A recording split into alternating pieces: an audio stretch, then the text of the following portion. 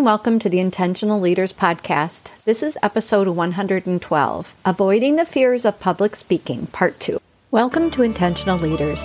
This podcast is not just for leaders, rather for anyone who wants to make an impact on the world, professionally or personally. My passion and purpose is to provide tips, tools, and resources that I've learned throughout my career, working with large and small organizations, profit and non, and also as an entrepreneur. I've had the joy to teach thousands of individuals who, like you, are trying to navigate this crazy and complex world. So here's to doing that successfully and intentionally. So a few episodes back, I talked about my journey with glossophobia, which is not a fear of lip gloss or high gloss paint, rather the fear of public speaking. I suffered with this for many, many years, and I reflected back on my journey and how I overcame much of my anxiety. However, in this episode, I'm going to provide some quick tips for you for your next presentation and the key things that I would offer to you to prepare to increase your confidence and lessen your anxiety. And I'm going to talk about 6 key things. 6 key things that will have a big effect on your presentations. All right. So the first 3 have to do with your preparation. The second 3 have to do with your delivery. Preparation is key. Out of all of the things that you can focus on, preparation for a presentation is huge. However, what I hear a lot of people talk about is they over-prepare and then they memorize things and then they get so freaked out because they're so afraid they're going to freeze, and then their anxiety ratchets up a whole bunch of notches. Well, you don't have to fall prey to those traps. Preparing, I think the 3 most important things are 1, knowing your objectives, 2, knowing a bit about your audience, and 3, designing the key aspects of your presentation. And I want to go through each of these just very briefly. This is meant to be almost the Cliff Notes version of doing a presentation. All right, here we go. Objectives. When you think about your next presentation, or even think about a presentation you just recently done, what were you trying to do? What were you getting people to try to do or believe or think or feel? What was it? And do you know? And can you define that very crisply? I think objectives are essential, and it sounds so common sense, but I'll tell you what, it is not common practice. And it doesn't matter if you are doing a 10-minute thing, an hour thing, or maybe you're putting together a training class that is going to be several hours. You have to clarify your objectives. What do you want people to know, think, do, believe? Whatever those things are, write it down. And write it down with an action orientation. You want them to believe XYZ. You want them to decide between A, B, and C. You want them to feel motivated to change something. Really be clear on your objectives. That is number 1. Number 2 is really understanding about your audience. Who are they? And what do they know? How do they currently think and feel? And how different is it from what you are going to present? While I like to get as much as I can in advance, I think this is an area that we can very much do in the moment if we have a good game plan to do it. Sometimes we don't have all the information that we want about the audience. Maybe we don't know their historical views, or we don't know their education level. We don't even know the composition of the group. If you can get all that information, awesome. But if you can't, there are some really quick things you can do at the beginning of a presentation to gauge people's perceptions. So, for example, I recently saw someone do a practice presentation on eating more vegetables or adopting more of a vegan lifestyle. And I thought, oh, that would be so interesting, because what I could do is right at the beginning of that session, ask people how many vegetables they eat every day. And has anybody ever tried a vegan or vegetarian lifestyle? I could gauge What are people's favorite food? And if I have a room full of meat lovers, I know I'm probably going to have a bigger challenge. But there are many things that we can do in the moment to get people connected, especially when you think about the polls and interactivity or the chat box in a virtual platform. Still the same thing. We can definitely get a sense of about what people care about at the beginning. Then we know how far we need to take them in our presentation. So there are a lot of ways to get audience input right at the beginning, and I would encourage you to do that. Number 3, when you design a presentation, there is something called the law of threes. You know the law of threes, whether you've heard this or not, because if you know the story of, let's say the 3 blind mice or the 3 little pigs or Goldilocks and the 3 bears, or even the story of the 3 wise men, you know the law of threes. The law of threes is centered around the fact that our brains can only retain so much information. And in order for a presentation to be high impact, we want our message to be sustainable. So what we need to do is really crystallize what we want our message to be focused on. And I tend to think in threes. Think about 3 objectives. Think about 3 parts to your presentation and really focus, hone in all the things that you know that you could talk about. Pick the top 3.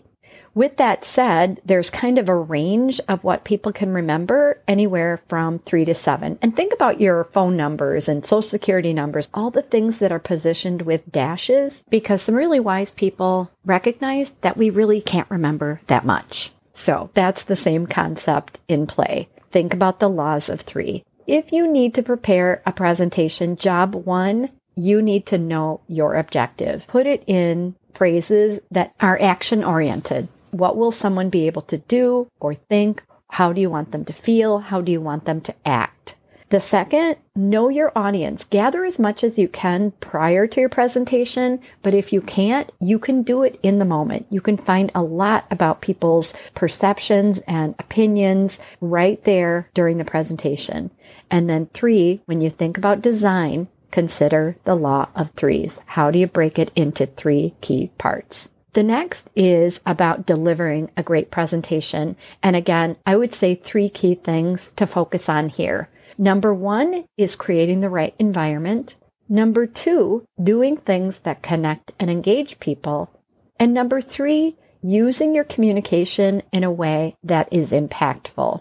Creating an environment means that you are responsible for the emotional safety of the group. And that sounds weird, right? But it means that you want people to feel safe to ask questions, that you are there to help them learn something or help educate them or help influence them, and that you are also there to make a comfortable environment. I don't know if you are familiar with Timothy Clark, but he has done a lot of work on psychological safety. And he talks about this concept of the 4 stages of safety: inclusion, that people feel a sense of belonging; learner safety, that they feel safe to ask questions; contributor safety, that they feel comfortable to contribute; and also challenger safety, that they're allowed to challenge the status quo. I think about this a lot as a presenter and a facilitator and a trainer,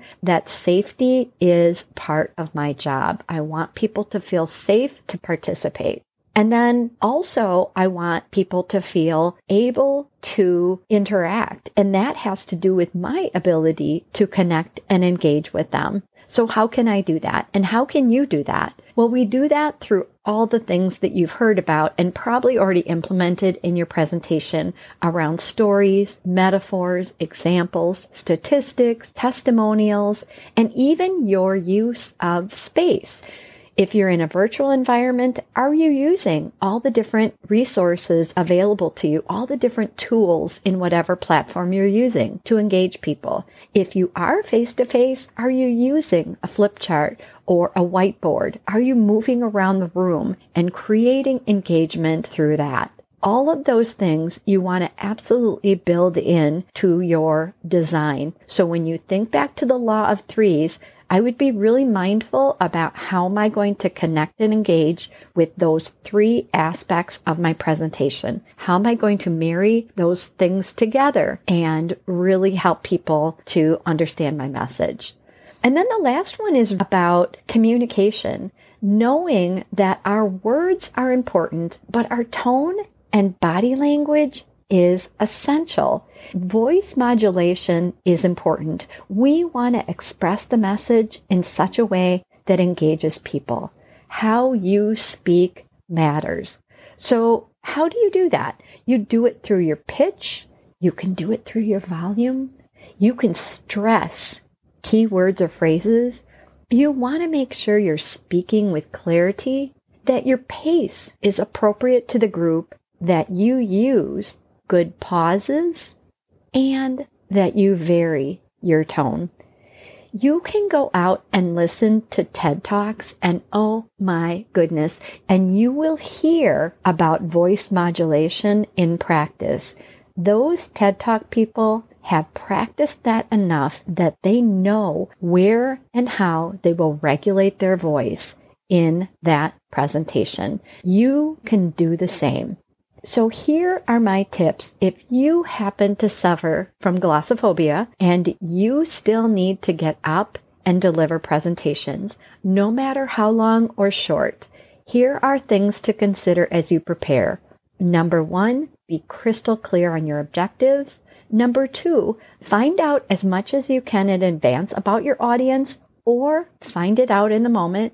Design your presentation with the law of threes. Goldilocks, the three little pigs, those stories center around comparing and contrasting things, and the law of threes will help people to remember your message. When you are delivering, remember these three things. You are responsible for creating an environment. Make it safe for people to participate, to learn, to contribute, and to challenge.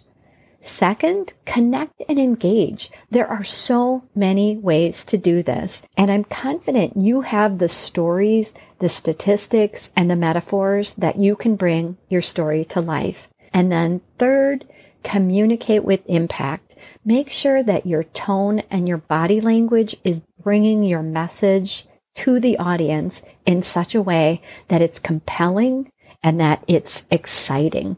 It's memorable. And it's long-lasting. With these tips in hand, you can be a great communicator. You can overcome your fears of glossophobia. With focus and practice, you too can make the kind of presentation that gets people up wanting to cheer. They're going to remember your message, and they'll definitely remember you. And if you want more secrets, how to talk like those TED Talkers, there's actually a book. That's called Talk Like TED by Carmine Gallo. It is 9 public speaking secrets of the world's top mind. Check it out. It's awesome.